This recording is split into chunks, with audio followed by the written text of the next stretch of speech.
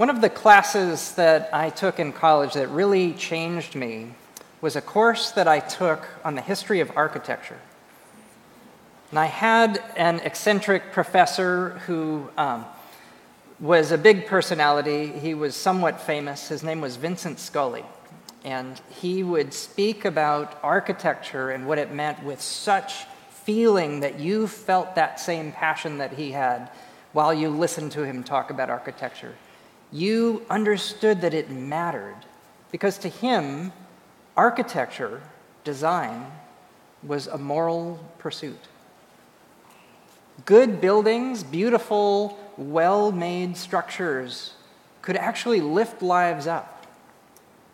And of course, the opposite was also true. Here, in this space, this beautiful building that we get to enjoy, we had a designer named Benjamin Latrobe more than 200 years ago who was one of the few trained architects back at that time in this city. And when he built this room, this holy space, he was so proud of it. And allegedly, he wrote to his friends to say that when people came to Washington, D.C., and they would see St. John's and walk inside, they would instantly become people of faith. So Latrobe was not a humble man. But he cared about what he was doing. And he cared about serving others by building structures that would elevate souls.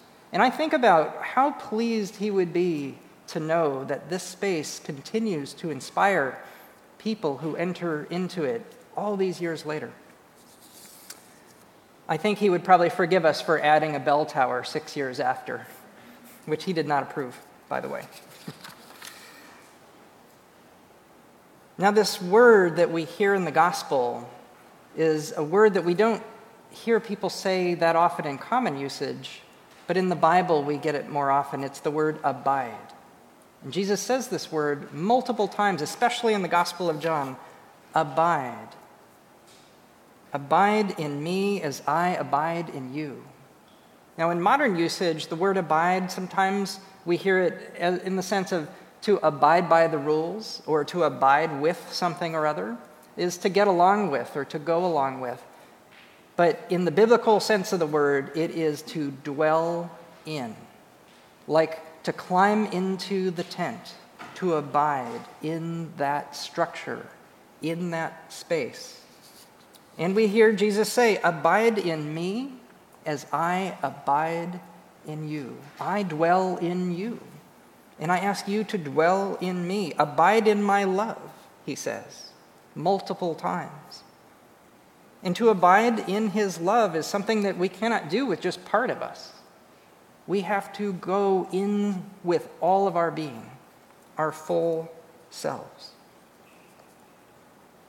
Now, since the beginning of human history, human beings have been building things, creating structures, creating shelter, places in which to live and to abide. And human beings have also been creating structures of another kind. Not structures with wood and plaster and stone, but with relationships, with ideas, with systems. We build these tents as well, and we get to choose which of these structures in which to abide. Sadly, in architecture, not all structures are built beautifully. Not all architecture is good architecture. Human beings have made the Sistine Chapel and Hagia Sophia and Falling Water, Grand Central Terminal. But human beings have also made the FBI building and Penn Station. In fact, the most angry I ever saw Professor Scully was when he talked about Pennsylvania Station in New York City, and he showed slides of the old Penn Station with the soaring arches, and he said you would walk in and feel this grand elevated feeling, and they destroyed that. And they built something so that they could have Madison Square Garden on top and a maze that you go through. He says, now you feel like a rat. Well, in the social realm of structures, human beings have also created beautiful things. We have created democracy. We have created service organizations and hospitals and systems of neighbors caring for one another. But human beings have also created Jim Crow and the Holocaust and the caste system in India. It's the difference between abiding in love and abiding in fear. Sometimes we build beautiful structures and sometimes ugly and brutal structures. And I'm convinced that only if we learn to live in love will we be empowered to build in love as well. In her book that is relatively new, titled Caste, the writer Isabel Wilkerson lays out a compelling and vividly researched argument that in order to really understand race relations in this country, we have to look beyond just the concept of racism, but actually to a caste system that has been built around race. Ms. Wilkerson herself, who is Black, gives a poignant personal example from her own life. Now, she is a Pulitzer Prize-winning journalist, and some years back, she was writing for the New York Times, and she had a story that she was researching on retailers in Chicago, and she had a number of people that she had set up to have interviews with.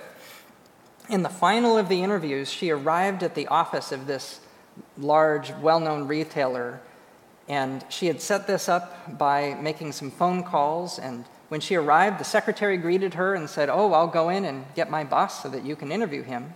And the man came out from his office and met her, and he said, "Well, thank you for visiting. Unfortunately, I don't have time to meet with you today because I have a very important appointment right now. I am going to be interviewed by the New York Times." And then she said, "I am the New York Times. I called you. I set this up." She said, "No, you're not the person I spoke to on the phone. I'm waiting for the New York Times writer to come and meet with me." And this went on for a while. And eventually he said, "If you really are the writer from the New York Times, I need to see your business card." So she got out her wallet and found that she had already passed out all of her cards and didn't have any left. And he said, "Well, I need to see your driver's license, if it's really you." She never revealed which retailer it was that she had this encounter with, and unfortunately, this person missed out on his chance to do something that meant a lot to him, to be featured in that story. But the point that she was making was that he had a structure in his mind, an idea of status, and certain things were up here like the New York Times. And even though he was a smart person, he wasn't able to open himself to see something that would be surprising, that the New York Times could be embodied by a person like her. And she goes on to lay out the argument in showing how the caste system has been built brick by brick over hundreds of years. And in fact, she says there are pillars that hold it up. And she lays out what the various pillars are, but just to give you one of those pillars, one example, she talks about endogamy, which is the practice of banning relations or banning marriage across different races. And did you know it was in 1691 that Virginia became the first colony to outlaw marriage between blacks and whites? And while there was never a law across all 50 states, 41 states had laws on the books making it illegal to marry across the races. And it's incredible to me to think that it wasn't until 1967 that the Supreme Court struck that down, and even so, it took years for all the states to ultimately comply, and the last state to do so was Alabama in the year 2000. There has been and there remains much work to do. And with hope and with faith, and in no small part courage, what has been built by human beings can be dismantled by human beings with God's help. Our only prayer in doing so is if we listen to Jesus and abide in his love.